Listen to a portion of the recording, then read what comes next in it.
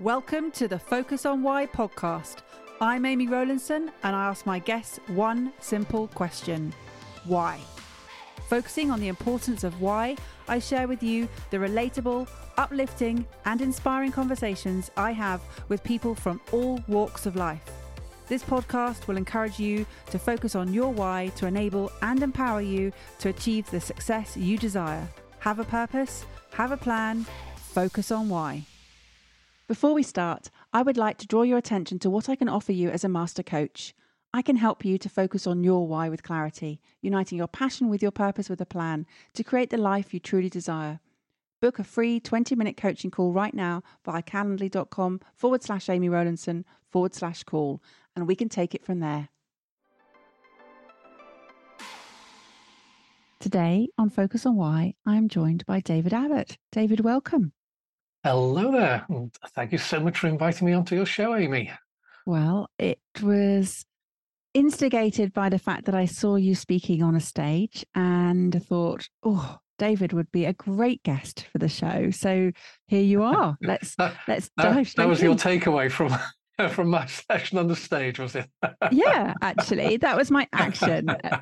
I think there are a few other actions I need to be applying to my business, but seeing as I just in a shift of change in my business, it feels right for you to come on the show first, and then I'll get busy with all the actions I've got. So, David, why don't you just share with the audience what is it you're focusing on at the moment? Right, from a work point of view, nothing specifically new. So I do two things. One half of what I do is I'm a portfolio marketing director. So that keeps my hand in the game because my background was marketing. So I work with clients who, for whatever reason, are not yet ready to employ a full-time marketing director, but they want that level of input into a business. So typically, I work with them to develop a marketing strategy, execute that strategy, and to build marketing competence within the organization. And clients like that usually work 1 day a week. So that's one bit, and that's great. As I say, that keeps me in the game. That allows me to apply the things that I do in the other half, which is talk about one part of marketing, which is pricing. So principally, I work with Vistage, and if people haven't come across Vistage, they run something called a CEO group. I know you're familiar with it, aren't you? And so I think there's something like about 120 Vistage groups across the UK. They meet once a week. They involve business leaders and business owners. And they have a business speaker in the morning, and in the afternoon they share issues and challenges and support each other. And I'm one of those business speakers. And there are other organizations like them, but Vistage is one of the larger ones. So I talk to them. I work one-on-one with clients to help them with their pricing, to find a way to both get a higher price and to communicate that price successfully. I speak at conferences about pricing. And I'm also a marketing tutor via an organization, helping people mini MBAs and director development courses. So that's all the work side.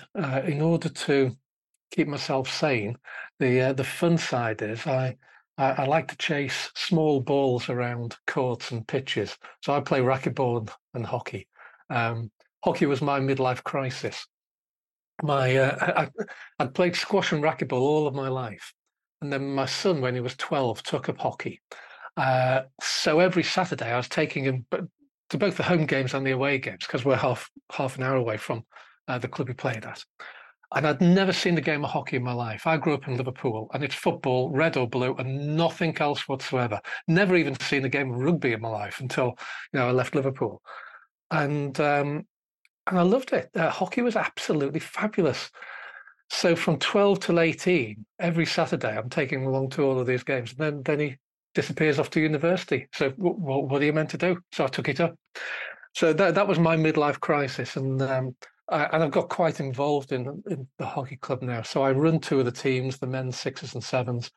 I run the development teams, which is where we bring the juniors through. So there are three of those, the eights, nines and tens. and I organise the umpires. So I'm one of those stupid people who's never learned to say no to something that needs doing. So that's one bit, and the other thing is I love photography, landscape photography. So I like to go out to beautiful places with my camera and tripod and try and capture the beauty of them. In fact, I've just joined a camera club, a local camera club, which is it's not three or four middle-aged blokes sitting in the pub once a week. There's about 100 plus members. They're really well organised, and they had it was only my second meeting yesterday evening, and they had somebody called Ian Beasley, who's Bradford born and bred, and has documented 40, 50 years worth of industry and businesses and people around the Bradford region, and he was doing a retrospective. Wow, just outstanding. The quality of the photography, but the guy tells a fabulous story. What an interesting life he's led. Really the colour, which is ironic given that pretty well all of his work is black and white, but the colour in all of his stories is just amazing. And I was going to say, actually, when you're describing the way that you were led into the photography to go to these beautiful places and capture the beauty, it is about storytelling, and it's about capturing moments. Yeah, it is, and they're fleeting. If there's nobody there to record them, that particular moment will never happen again. Something like it will, but that particular moment, it's an opportunity just to capture that one thing, and there is so much beauty in the world. It would be marvelous to be able to do nothing else but just spend all of my time doing photography and nothing else. But you have to earn a living as well. But it's really do enjoy it. One of the things I find, because of things like all the speaking, there's the marketing and the hockey, there's a lot of stuff in there, and so I find my days really busy. There's always something on the go. But when you are trying to capture something, landscape photography, often you're waiting for the right light, or you're waiting for the tide to just reach the right point, or the right particular wave, or whatever it might be. So you have to take time.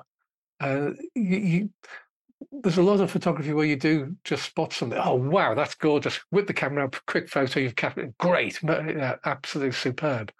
But a hell of a lot of it is, you've got a plan. You want to be in the right place. You get there, you set up, and then you wait.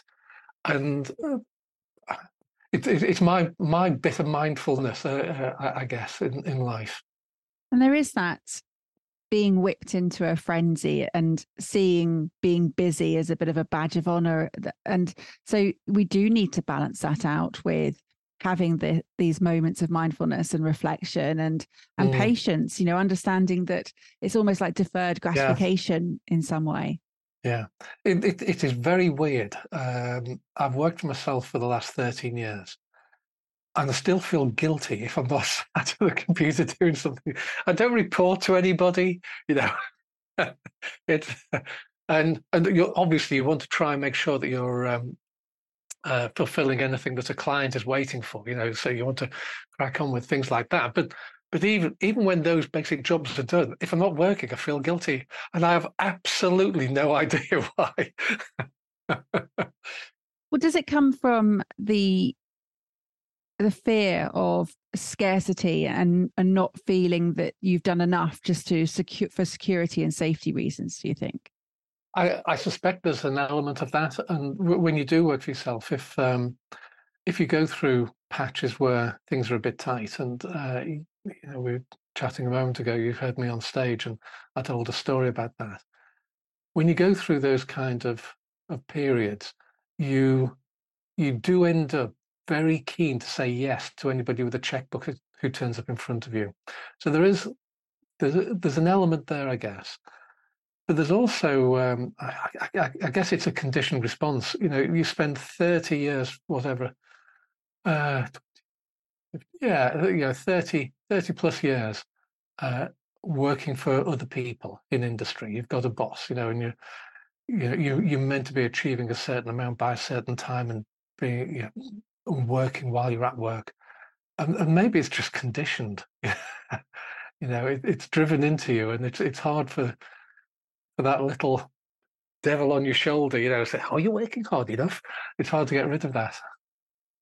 And it's interesting, isn't it? Because that's not how productivity works. We can Not be at really all. effective in an hour and do Mm, as much in that hour as somebody could do in a month, but yeah. it doesn't work like that. No, absolutely. And times when you get that, I've experienced that in my life, where flow, where there's a particular thing that you want to work on, and you get rid of the distraction, so you're really focusing on the one thing, and you can feel yourself kind of lift to almost another state. You know, it's remarkable how your productivity suddenly multiplies, not just a few percent. It just goes up, doubles, trebles, whatever, because you are in a different mental state, and it's great when you achieve that. And I want to ask you, David, because you were very clear about how you describe the two things in terms of the two things you're doing in your work, but also the two things as work and fun being separated out as distinctly as they were. Hmm. Is it as distinct as that? Do you have these two worlds that coincide? I think so. I guess where things overlap are when you work for yourself, you leave behind, you step out of the corporate world, you leave behind a social network. And people have been experiencing this recently, haven't they, with COVID and work from home. My son, for example, for a long period, he was just doing 1 day a week in the office, if that. And some, there'd be a period where week after week he'd always be working from home, and he missed the social interaction. He's changed jobs about a year ago. And where he is now, it's 2 to 3 days a week in the office, and he's loving it because you need that connection with other human beings. And I think one part of the stuff that I'm doing, I've developed connections like the PSA. I talked about the PSA when you and I, we were at the PSA conference. And if people don't know what the PSA is, the Professional Speaking Association, and it's a group of colleagues. They're my work friends. We don't meet all the time, but we meet occasionally, and when we do, we have a really, really good time. The portfolio marketing director, I do that through an organization called the Marketing Center, and it's 90 people like me who work for themselves. They've got a director level background in marketing, and they're doing exactly what I described I do. But we meet regularly, and we've got that social interaction. Um, the tutor, the marketing tutor, that's via another organization. So I think you need that kind of human connection and something, spending time with people and just being able to talk to them. And I don't know whether that answered the question or not. Yeah, it's just really interesting because I just like to see how people sort of departmentalize their life and Yeah, how it is a case of works here, funds here, or leisures here, and it's very different for everyone. It's not the same at all. no, Um, there's a quote that I was listening to Brené Brown in her book Dare to Lead, and she was quoting, I think it was Brian Sutton Smith, and he said that the opposite of play is not work, it's depression. And it's so hard to play in a world where we attach our self-worth to what we produce. And it's, for me, it's understanding that it's bringing fun to everything we do. It's yeah, bringing that fun element to and not separating it as you did when you were describing it. But I don't know if that's how you approach life, or whether that's how you were just explaining the sort of work side of what you do for a profession as separate. yeah. I think the key word there for me is fun.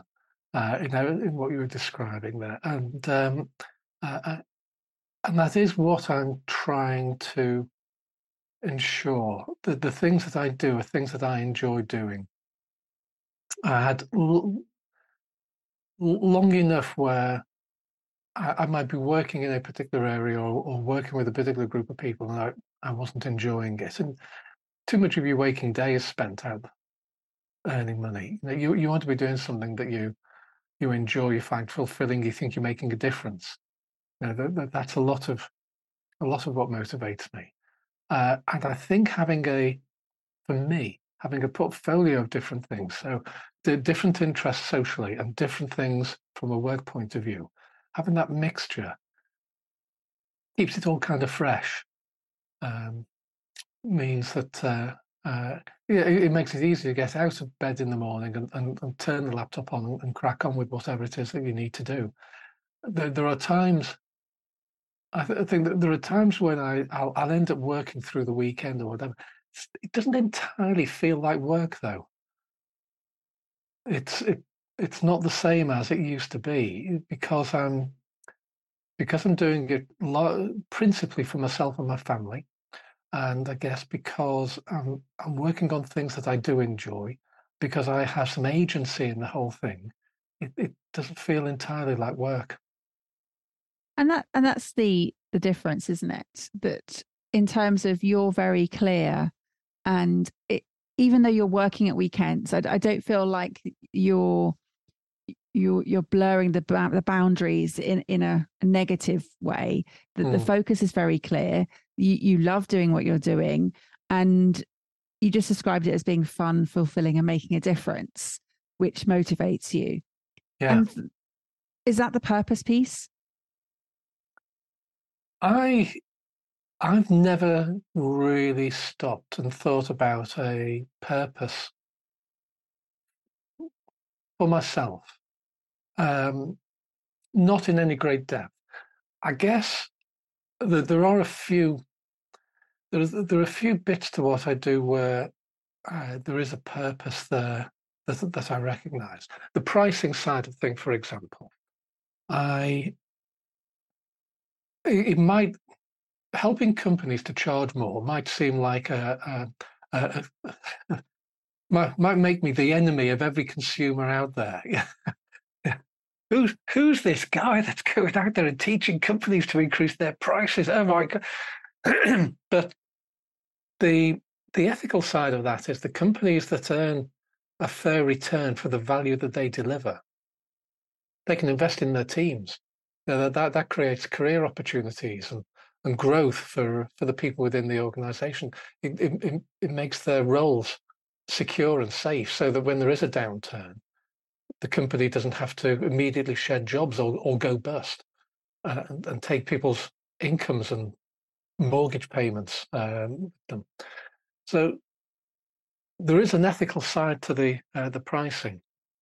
I think I've always had a kind of a general worldview, which is that we should leave the world a better place than we find it. And I know that that's a cliche, but uh, in those times when you're down the pub with your mates and you're into the third pint and you're starting to solve all the world's ills, and if only we were in charge, when you get to those kind of moments, that really does fundamentally feel like the real essence to me. Try and leave the world a better place than you found it. And probably that's why I really enjoy playing hockey. But the reason why I get stuck in and help with various things is it just makes things slightly better. Um, the time and effort that you put into your family. I love my family, and I know I didn't list them as one of the four things, but that's because they run through everything. I've got a new grandson. He's just over a year old, um, and they're fantastic now, compared to when my kids were young. But every phone is a camera and a video camera, so almost every night, there's a new photo or video of him doing something, and we'll be lying in bed, and before we put the light out, we'll notice that there's a little alert appeared next to photos, and let's have a quick look and see what Xander's been up to today, and you get to sleep with a great big smile and great big grin on your face, and I guess that's also part of what really gets you out of bed, isn't it? It's the joy that you get from all of that and being part of family and helping each other and contributing to each other. And there is this this feeling that I'm getting from listening to you, David, of a community of family, and how the helping contribution, that you not being able to say no to anybody, or saying yes to everything, and really building up the different teams that you're involved in, and understanding that so many people are going to benefit from you running the teams, the sides, and also doing the umpiring, as you said you were, and or organizing the umpires, as you said you did. It's having those people in the world that often go unseen. I mean, you see all these awards for unseen heroes, and it's true, that the volunteering that is done in this world does make it a better place. And it is that, when you were saying never stop to think about purpose for yourself, well, I think purpose is exactly what you're doing, in terms of all the pieces of the jigsaw that you're putting into place then unlock for others opportunities. So there will be young children who go on to play for England, for example, maybe a handful, maybe just one, but it's because they had those games organized by you at some point, that you showed up in that moment, and it might not even be that. It might be that was their only joy in their life. They might have been having a hard time, but the hockey was their one solid thing. And you may not even know the things that you've done as a result for showing up. I think you're right. I wouldn't claim sole responsibility for any hockey player that goes on to play for England. No, not if they model their game on mine, given how recently I came to the sport.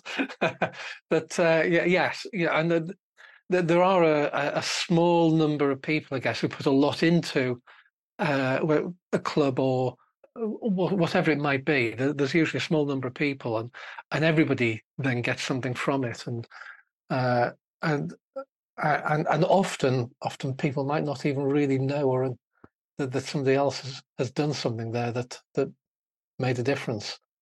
And when I was talking at the PSA, without going into the whole story, back in 2016, I was at that year's conference, and two people on the stage said something that I took to heart and acted on, and it literally changed my life. Now, in 2023, I went back and I explained what a difference that had made. That's probably the first time those two people realized that 7 years ago, is it 7? Yeah, my maths was right. That 7 years ago, they did something, and they fundamentally changed somebody's life. So you don't always know that that's happening, but we need the people to get the finger out and get stuck in, or tell their stories, or do, or whatever it might be, because you might never hear about the outcome, but the outcome is there. And you've got to get out there and do those things. You do, and your shift in perspective of becoming a grandparent changes your worldview. You were talking about having a general worldview, and sometimes we hone right into the very immediate worldview, that what is my world, where it's my grandson, my immediate family, but then it ripples out to, okay, well, then there's a community, then there's the sort of the nation, and then there's the globe, and it does make a difference if we sort of come out and then go back in. So we do get specific about what changes I can affect, but then also knowing that, as you were speaking about the ethical side of the work you do in business with your pricing, you're helping companies to charge more.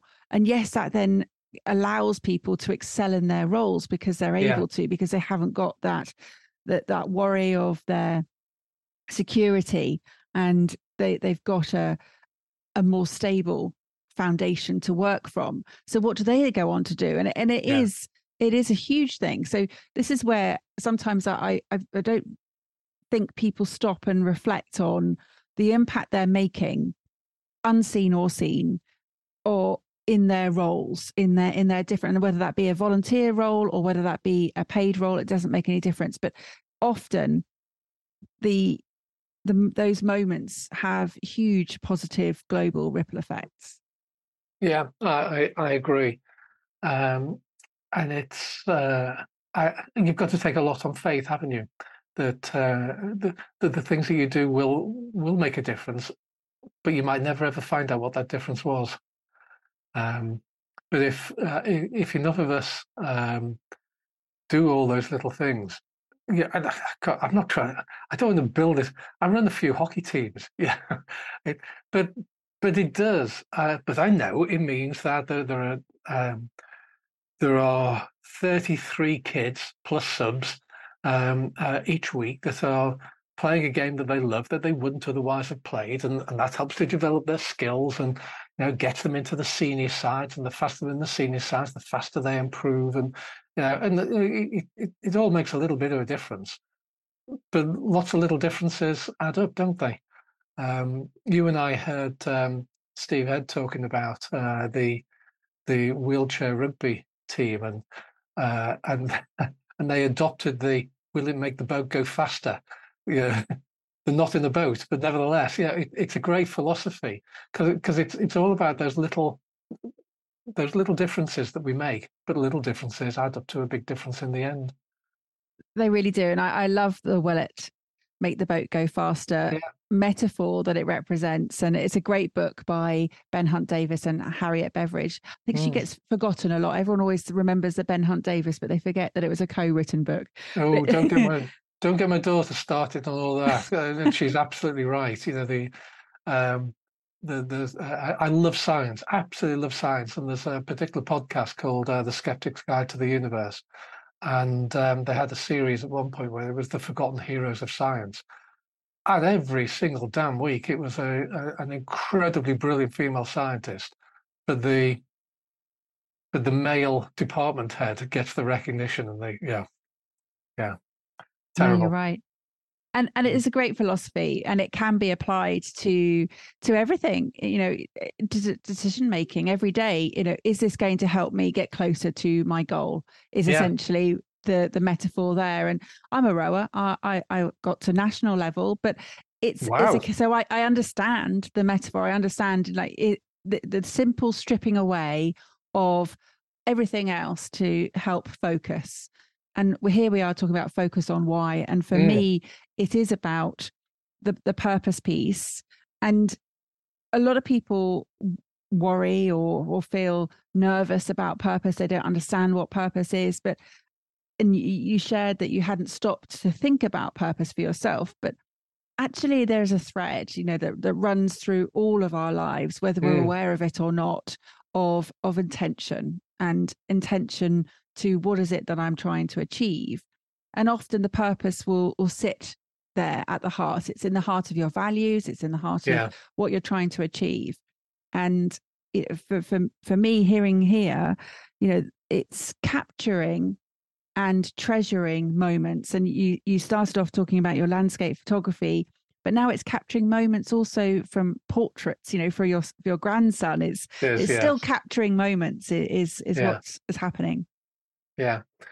I think one of the nice things, just thinking about it, if you can clarify purpose and goals, I guess, those two things together, they not only help you to decide what you should be doing, but exactly as in the metaphor, will it make the boat go faster?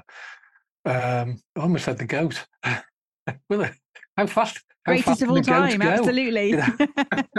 Wow, look at that goat. The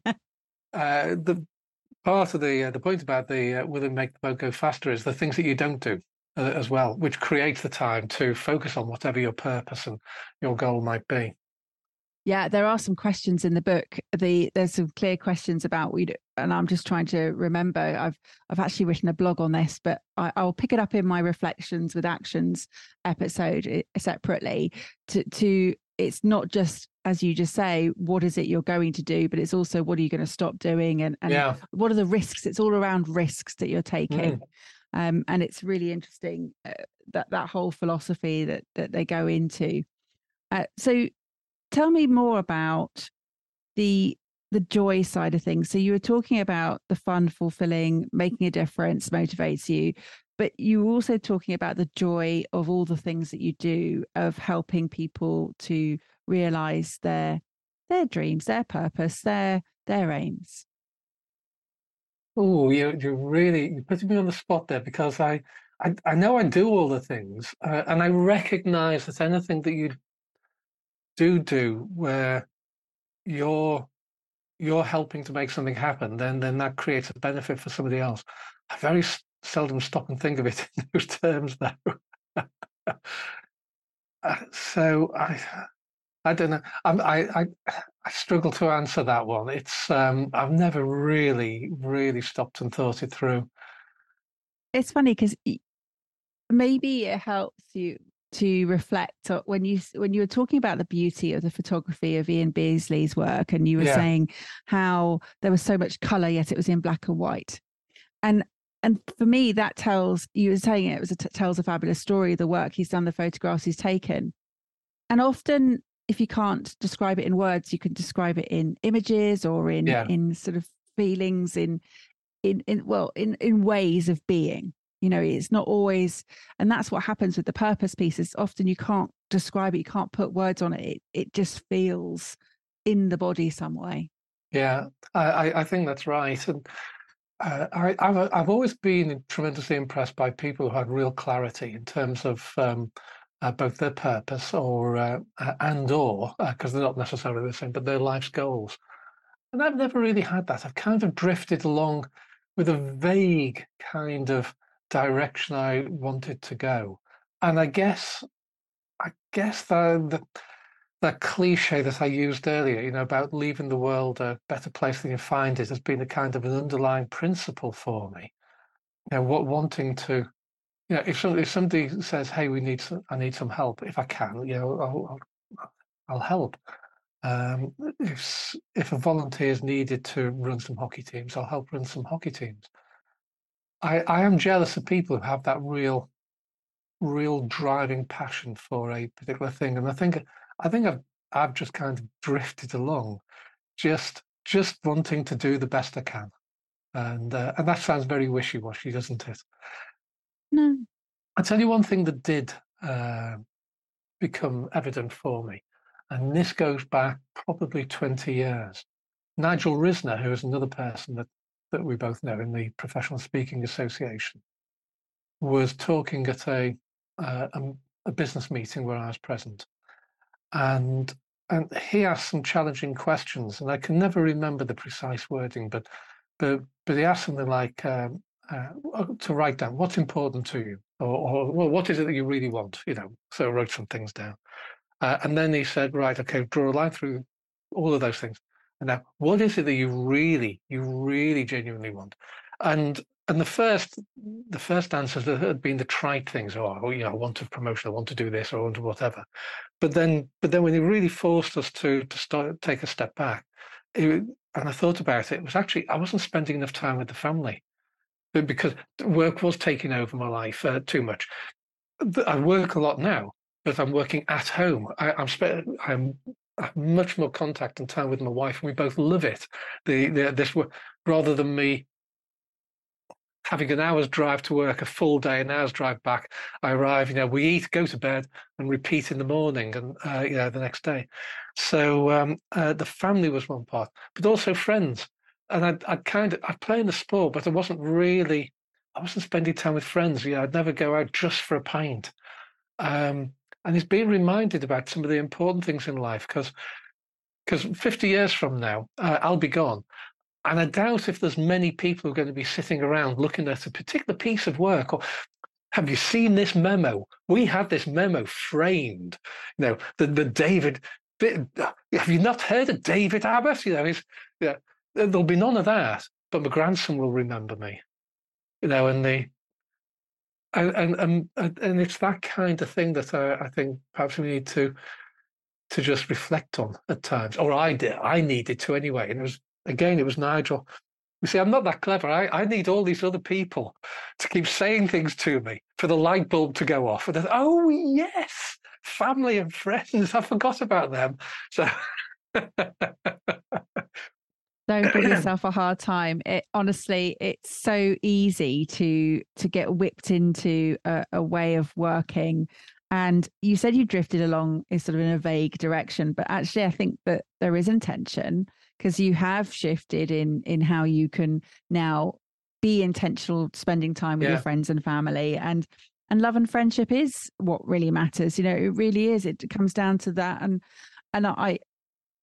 sometimes it takes the death of a very close friend for that reminder. Sometimes it takes a motivational speaker to ask you and challenge you and ask those questions. But it is about you saying leave the world in a better place. And without being too specific, is there something that you would like to do that will leave the world in a better place for you?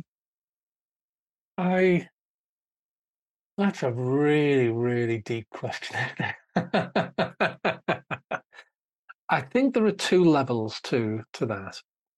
On the trivial level, I just think that if every single one of us tried to do that, then it's going to happen anyway. You know, the both faster stuff, you know, a lot of small increments, and it could be as small a thing as the hockey team. So yeah, there's a friend who has been shortlisted for an award, and was struggling to think about, well, what do I do about that? How do I communicate that to be able to do more of what she was nominated for? And so I spent a morning with her just talking about how she might promote that and raise awareness. And so it's a couple of hours of my time, but hopefully it's made a difference to her.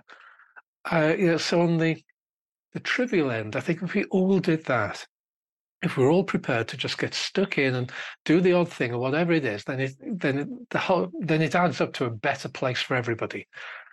I think the bigger picture, and I don't have the time or the guts or the money, I think, but there are some really big challenges in the world.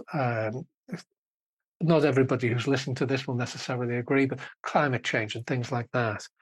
And I think if my numbers came up on the lottery and I won more than a life-changing amount of money, then I think that one of the things that I would like to do for the closing years of my life, perhaps, is stop on the general work, going out and earning the money, but then put a chunk of time into one of the issues that as a human race we really need to get our fingers out and do something about. And there's more than one of them. And again, this is one of those pub conversations, you know, what if? But I don't know whether I have the guts to do that or not. And I'm tremendously impressed by the people who do. And you know, we hear their names in the news all the time, but they are incredible role models. And again, when you agree or disagree with each of the individual causes, there are people who think there's something important enough that they will basically give up everything else in their life to and dedicate it to it.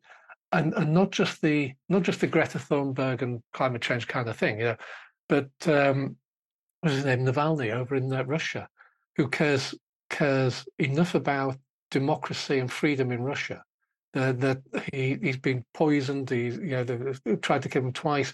He flies back. They arrest him, and he'll spend the rest of his life in jail on trumped up charges. But I can't imagine that level of sacrifice. That's just amazing. Thank God there are some people for whom the future is that important, you know, that they care that much, that they're prepared to do that. And I think they need all the support that we can give them, all of them. Yeah, and you really reminded me of the United Nations Sustainable Development Goals, of which there are 17, and it does help you to focus. Part of one of the myths of purpose is that people believe you need to have this huge cause. And, you know, one of those would meet it, like zero hunger or no poverty or quality education, whatever it may be. It could be climate action. I think that just having a step towards any of those, as it doesn't have to be that you are embracing it entirely, that it is like an all or nothing. You're gluing yourself to the roads, but it is a case of if we all did something, Yeah. and in a small way, and it Yeah. is right that you were sharing that the small increments add up. Of course they do. The compounding effect is huge when we all make a difference. And there's a fabulous quote from Margaret Mead, which is all about that if we all believe that we can do something, anything, a small amount, we can change the world. And that I've butchered the actual thing. I think it's something about never doubting that a small group of thoughtful, committed citizens can change the world. Indeed, it's the only thing that ever has. And I think with that shift in thinking, in that shift in knowing that we can make a difference, and it doesn't have to take time, guts, or money, or an inordinate amount of any of those.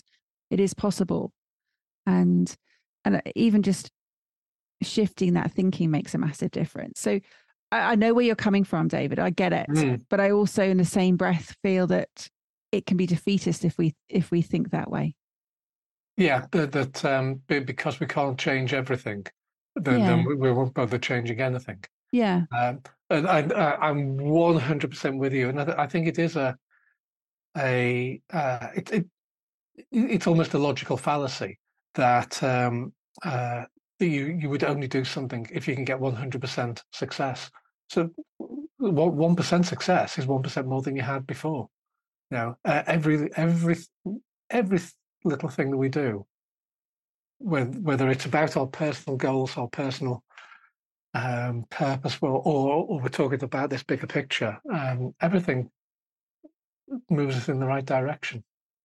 And it also reminds me of David Brailsford, or Sir David Brailsford, Yes. the cycling coach, with his 1% theory, 1%. Right? Yeah, absolutely. Yeah, which is almost identical to the "will it make the boat go faster" kind of philosophy, isn't it? And I think it's a good philosophy for us individually, as we were saying earlier, about helping with focus and making sure that we're doing the right things and continuously going in the right direction. But it'd be a great philosophy for our flipping leaders if we could persuade them to think that way. Right. Before we go down the whole political rabbit hole, David, thank you for sharing why you do what you do, and why you are who you are, and where you're going with the rest of your intentional living. It's fabulous. And thank you so much for sharing. It really is it's been a lovely conversation. So thank you. I've thoroughly enjoyed it. I don't know that we've concluded anything, and I doubt if I've helped anybody, but it has been. I've really enjoyed chatting to you. Thoroughly enjoyed chatting to you. It's funny you say that, because actually, remember what you said earlier, that 7 years ago, 2 people made a difference to you just by listening to something. Actually, that's true. So there we go. Yeah. So thank you. How would people reach out and connect with you? I think the 2 easiest ways are on LinkedIn. So David Abbott, and there are a few David Abbott on LinkedIn, but if you search for David Abbott Speaker or David Abbott Platypus, because my pricing topic is called How to Price Your Platypus. So things like that would help you to find me. The same thing, I've got a website. So, and rather than give the URL, if you just search for David Abbott Speaker Platypus, then that website is going to come up. So you can find me at either of those. I'm on Twitter as well. I'm not going to call it X. I'm on Twitter as well, but I tweet very infrequently, so it's a bit pointless tracking me down there. Or Facebook, same thing. So, all right, LinkedIn it is perfect. Yeah, so LinkedIn and website. Yeah, perfect. Reach out to me. Well, both those links are in the show notes, so no problem. David, thank you again for sharing your why. Have you got some final words for the listener, please? I guess my final words would be: if you haven't got an absolutely clear purpose that is really driving you, don't stress about it. I think that there are some amazing people who do, and I admire them. Lots of us don't. And our purpose might be a number of smaller purposes, or our purpose might become more evident as we go along. But if your purpose isn't clear to you right now, don't worry about it. It will emerge later. You're absolutely fine.